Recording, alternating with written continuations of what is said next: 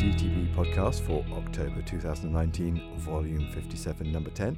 My name's David Fizzackley. I'm DTB's deputy editor. Hello, I'm James Cave, DTB editor-in-chief. So this month, our editorial is linked to our main article, and both talk about fibrates, but I wonder whether we should be radical and do them the other way around. So let's focus on the article first, and then come back to the editorial. So, James, what's the article about? So, in this article, we relook at fibrate prescribing in the UK and in general and ask ourselves, actually, is there any good evidence to support the current level of fibrate prescribing in the UK?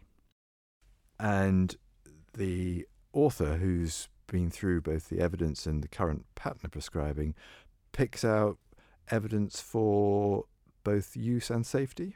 Yeah, so we go right back to first principles and we look at some Cochrane reviews on the evidence behind fibrates, of which there are still 4 licensed in the UK. We look at what perhaps we should be using them for, and also really the big issue is, should we still be using them in the management of cholesterol treatment in patients who are at risk of CHD, cardiovascular disease? So in the digging a little bit further into the evidence itself, primary prevention, is there much to say that they have a place? So we have some primary prevention evidence, moderately good, that they reduce major cardiovascular events. The Cochrane review thought about the numbers needed to treat over 5 years of about 112, but with no change, no difference in mortality outcomes. So that doesn't sound as good as a statin. No, so if you look at statin use, and if you look at just a 2 millimole per litre reduction in lower density lipoproteins with statins, the number needed to treat is just 45. And for that, you get a 45% reduction in cardiovascular events. So it is statins are so much better. And similar pattern for secondary prevention? So in secondary prevention, actually, there is no reduction in primary outcomes of major cardiovascular events if you use a fibrate. So really, in secondary prevention, they have no obvious benefit. So does that leave them with any role for patient use at all? Well, of course, you've got patients with very high triglycerides, hypertriglyceridemia. They are at increased risk of acute pancreatitis, and they should be managed with fibrate prescribing. So that element remains in place. But that's pretty unusual. I mean, I can't think in my own practice of any patient I've got who's had a triglyceride above 10 millimoles per litre, which is when you start using fibrates. So it's a rare reason, but it's really the only reason that makes any sense from an evidence-based point of view. And that sounds a bit as though that would be in the realm of specialist management. Absolutely. I think by that point you are looking at specialist management, certainly. Okay, so the article takes us through the story of fibrates, where we are, why they're used, and what the evidence says.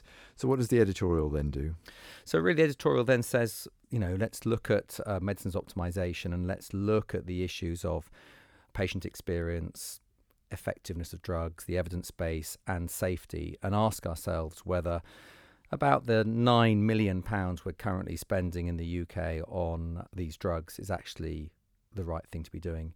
And one of the elements that Tek Kong, who wrote the editorial, has picked up is that there's a 16-fold variation in CCG prescribing for fibrate. So there's something very odd going on here. It seems as if in some areas the prescribing is low, and perhaps as you'd expect now that it's clear the evidence base is poor for these drugs, but in other areas it does seem as if they are still being prescribed in quite high numbers. So the argument from the editorial is we should be using those principles of medicines optimization, which are becoming more familiar to everyone, and apply it to fibrate prescribing, and just check whether those patients who receive them, it's still the best drug for them. Absolutely. And I think my own experience of this is that these patients are often patients who were involved with endocrinologists in the 1990s even, where they were found to have perhaps very high levels of cholesterol. Perhaps they've even had some ischemic heart disease problems, and they've been on these drugs for years and years and years. And it may be that they just had a single trial of a statin way back, around 1990 sometime, or 1994 when simvastatin was out, and didn't get on with it and was switched to a fibrate. And no one has ever said, hang on a minute, have we tried another statin? Have we looked at this prescribing and made sure that we can't actually do things better for you? So really good principle that is there a better drug that these patients should be on, and has anyone checked it? But also just coming back to that 16-fold variation in prescribing, there must be some reason underlying that just needs to be explored.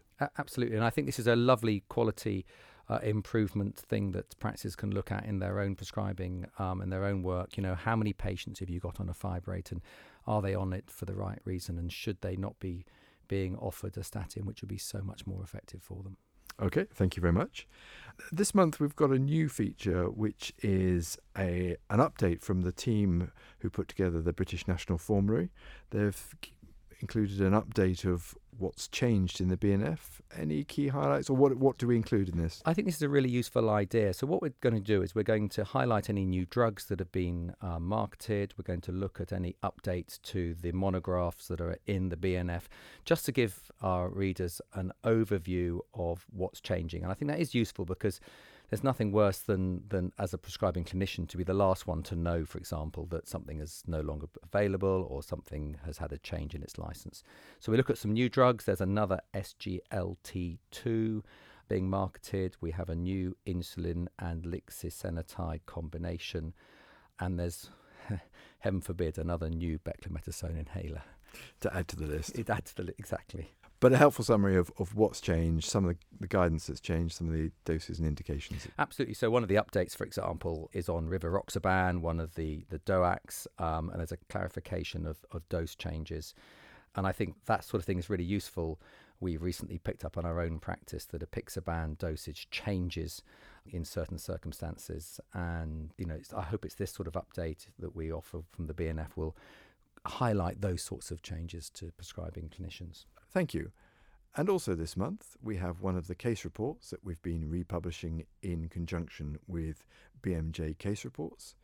So, James, what's this one about? Yeah, so this is an example of a child developing severe acute ocular hypertension following IV methylprednisolone as a pulsed treatment for juvenile arthritis. So it's quite a niche thing, but I think one of the useful things about case reports is they remind us about certain adverse events, and it just reminds us that high doses of prednisolone can cause ocular hypertension, and we just need to be alert to that, particularly if we've got patients on long term. And in this case, the child was also having topical methylprednisolone eye drops, and it felt that was another key trigger for this. So I think, just if we have patients who develop headaches or visual disturbance when they're having high doses of steroids, just let's remember that could be acute ocular hypertension. Okay, good learning point. Thank you for that. And finally, just a quick thank you to all those who do listen to our podcasts. I had a quick look at the podcast store and noticed that we'd actually been rated or reviewed by some listeners. So thank you to those who clicked the button and reviewed us. Feel free to leave us a comment if you wish to. And if you want to read these or any of our articles, please visit our website at dtb.bmj.com.